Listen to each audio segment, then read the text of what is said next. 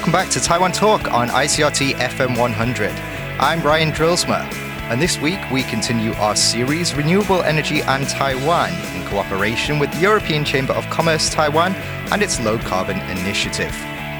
We're discussing hydropower, and I talked to James Chien, who is the Deputy Director of the Department of Energy at Taipower, Taiwan's state-run energy enterprise. Hydroelectricity accounts for the largest proportion of Taiwan's total renewable energy capacity, although the country's hydropower capacity has not increased significantly over the past 10 years. I talked to James about why this is and the future of hydropower in Taiwan. Hello, James, and welcome to the podcast. My first question for you is, what kinds of hydropower exist in Taiwan, and how much electricity does hydropower generate? In Taiwan, we have two kinds of hydropower stations. Run-of-the-river and the pump storage. In 2020, run-of-the-river type generated about 30 billion kilowatt-hours. Pump storage type generated about 31 billion. Pump storage hydroplants utilize two reservoirs at different elevations and generate power as water moves through turbines. Excess energy is used to pump water back from the lower reservoir to the upper one. Run-of-the-river, however, usually has little to no water storage and is subject to seasonal river flows. I asked James what the benefits are of hydropower over other renewable energy sources. I think hydropower is so reliable. Hydropower plant can actually adjust the output by adjusting the amount of water. This allows the plant to produce more energy when the power system is required, or reduce the energy output when it is not needed. This is something that no other renewable energy source can do. And another type of pump storage type of hydropower can storage excess power and can release storage power when needed. Are there any drawbacks of hydropower? I think it's three drawbacks of the hydropower. One is high initial construction cost, and climate affect power generation and flood risk. Higher initial construction cost. While no power plant is easy to build, hydropower plants do require you to build a dam to stop running water, and need to build a channel or tunnel to carry water. As a result, they cost more than similar-sized fossil fuel plants. Although we will not need to worry about purchasing the fuel later on, so it does even out over the long term. And the climate affect power generation, like the drought, reduce the power generation. And the flood risk is when dams are built at higher elevations, they pose a serious risk to any town nearby that is below it. Where these dams are built very strong, there are still risks. Taiwan experienced record droughts this year, its worst in 56 years.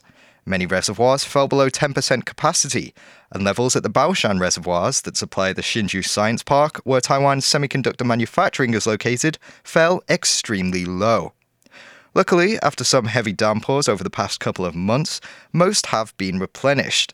But I asked James how the droughts impacted hydropower this year.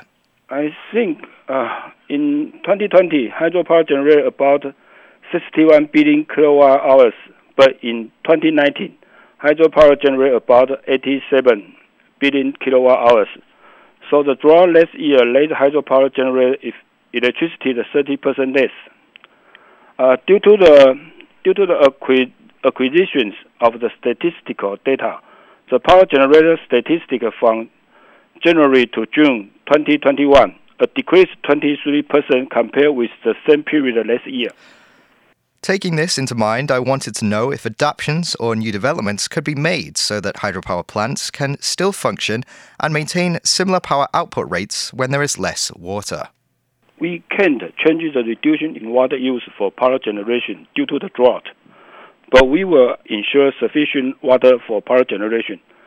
Hydropower plants have been restricted in their power generation head, depend on the dam and the power station's elevations and the power generation water volume at the earlier stage of construction.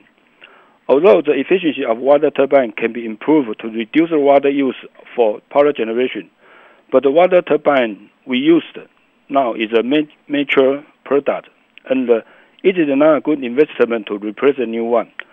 At present, TPC keep the period maintenance to keep the original design efficiency. and the water resource we have been fully utilized. Although the government has set ambitious targets for the expansion of solar and wind power, Taiwan's hydropower capacity hasn't increased much over the past 10 years. I asked James why.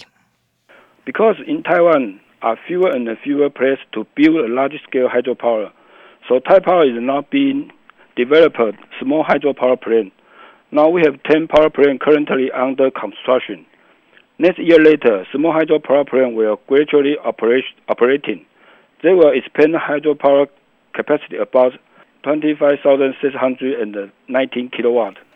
After speaking to James, I wanted to know more about the future of hydropower in Taiwan and if it would be possible for the government to dramatically increase Taiwan's hydropower output. I called up Professor Suen Jian-ping of National Cheng University's Hydraulic Engineering Department.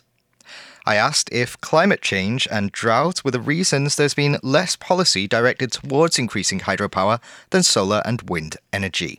Not exactly, because the hydropower need to have enough the site. I mean, because we need to store water in the reservoirs, and so far it's very difficult to build new reservoir for the hydropower generations. So we only can rely on what we have the capacity, the reservoir capacity for generating electricity. Do you feel that Taiwan's used most of the capacity that it has for generating hydropower? Yes, I guess so, because it's almost impossible to build a big reservoir for generating hydropower. So I know there's some projects that rely on smaller hydropower, not like the reservoir, but smaller units to generating electricity. But compared to other sources, I guess it's not. The total percentages for we need to have the electricity capacity is not so high. That was Professor Suen Jian-ping of National Cheng University. And earlier you heard me speak to James Chien, Deputy Director of Taipower's Department of Generation. I'm Ryan Drilsma, and don't forget to catch us next week for an all-new episode of Taiwan Talk.